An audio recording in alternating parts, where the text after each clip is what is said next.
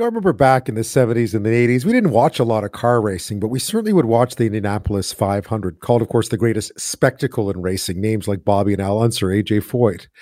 It wasn't often you would see a Canadian. I don't remember seeing a Canadian, but there was one there. I wouldn't have been paying much attention. I was young. Eldon Rasmussen was from Edmonton, and he raced the Indy 500 in 75, 77, and 79. He's a member of the Canadian Motorsport Hall of Fame. He passed away on Sunday, according to the Indianapolis Motor Speedway on their social media feed. He died Sunday at the age of 85. He'd been living in the States, in Indianapolis. He was from Edmonton, though. He started racing back in 1952 on dirt tracks in southern Alberta before moving on to paved tracks in Alberta as well. He made 600 starts touring with the Canadian American Modified Racing Association Series. But again, it was Indy. Everyone wanted to go to Indy, and he did. And he competed in the famous race, as I mentioned, 3 times. He was also involved in what's often referred to as one of the most spectacular crashes at the Indianapolis 500. One, luckily, where the driver in the other car survived despite the ferocity of the collision. Here's the call from 1975. Now here we come down with A.J. Foyt beginning to move through traffic, and he's running in behind Tom Sneva. Eldon Rasmussen, number 58, is in the yellow car coming around turn number 2. And we've got an axe! Sneva is on the wall. He goes into a terrible slip, and we have a fire. The engine is ripped from the back of the car and comes tumbling across. A.J. Foyt was right behind him. He was able to avoid it somehow. But Tom Sneva is in the car. He's moving around. He's trying to get out. An incredible accident on turn number 68, Tom Sneva. Tom Sneva from Spokane, Washington, there, involved in that crash with Eldon Rasmussen. But of course, Rasmussen was known for much more than just that one incident.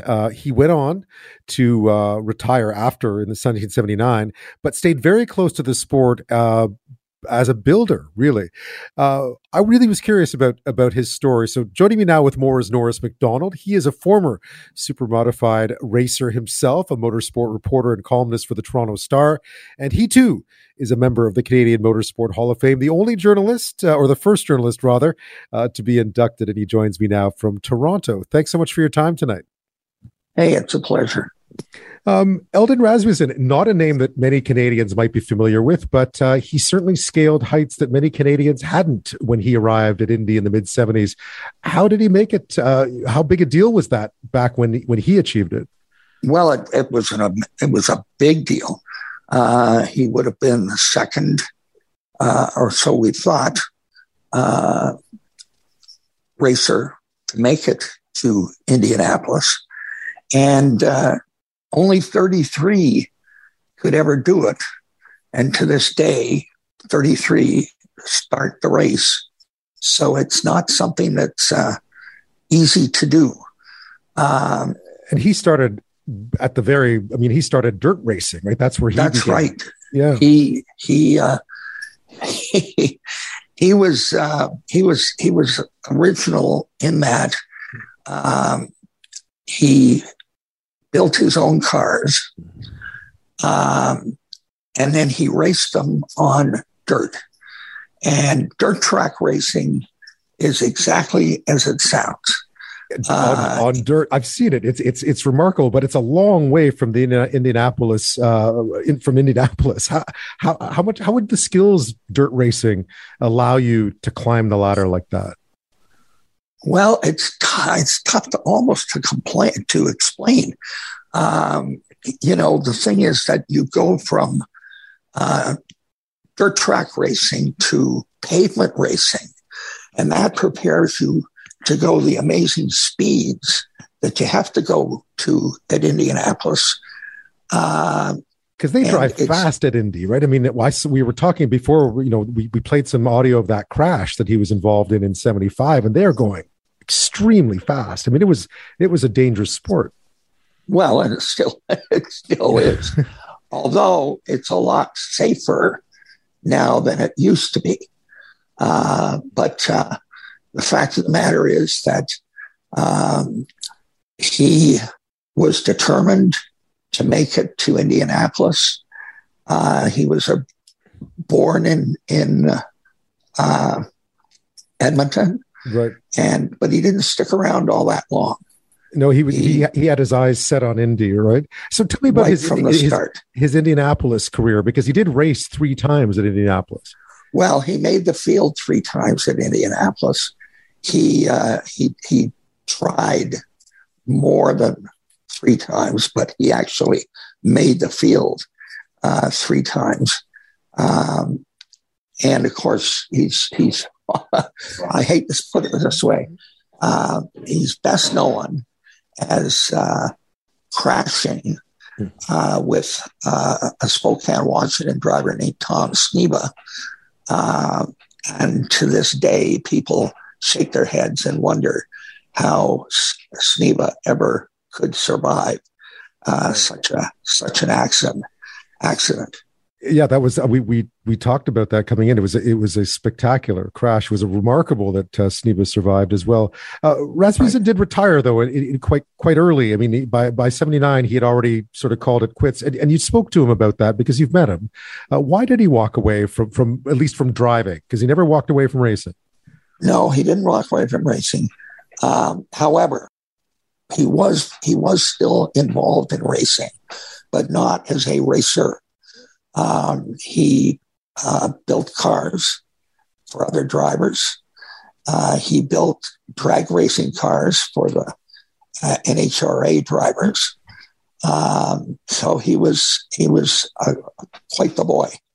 He had a real successful career afterwards. I mean, he stuck around. He lived in Indianapolis. He built cars. So he had a long career in racing, a lifetime in racing, really. Right. But again, it was a relatively short period where he was actually in competition, and the rest of the time he was doing things other than racing. Yeah, that's right. Now, you sat down with him because he came back, obviously, from Indianapolis to be inducted into the Canadian Motorsport Hall of Fame. You were emceeing that night, and you sat down with him. And tell me, what was he like? How did he look back on this career that he had in this business? Well, first of all, he was surprised that there were others besides Billy Foster that had made the field at Indianapolis. That was. So he and I talked about that, and as a result of talking about that, we were able to determine that there, in fact, were other Canadians. That had raced at Indy before, because I gather it wasn't known at the time. Eldon was considered to be the second, but he wasn't. Yeah, still an achievement. What kind of man was he, though? I mean, he'd had this career. He'd been a race car driver. You described him as being pretty bashful. Pretty humble. He was a humble guy. He was, as you say, a bashful guy. There was, some of these drivers have major egos. Eldon was not like that at all. He enjoyed talking to people about the sport, and that was the key I think, to him. He was just a good guy. I mean, you've met a lot of racers over the years. Was Eldon at all? I mean, what did he consider to be his sort of legacy in the game? I guess is that he had raced for a while and that he had really spent an entire career building cars and doing what he loved. That's right. Well, and that's the key. He thoroughly enjoyed doing what he did. Some people in the sport have, as I say, large egos. Eldon did not. He thoroughly enjoyed his life. He thoroughly enjoyed hanging around with other race car drivers. He had situations where he was able to build cars for other people, and he made it through till 85.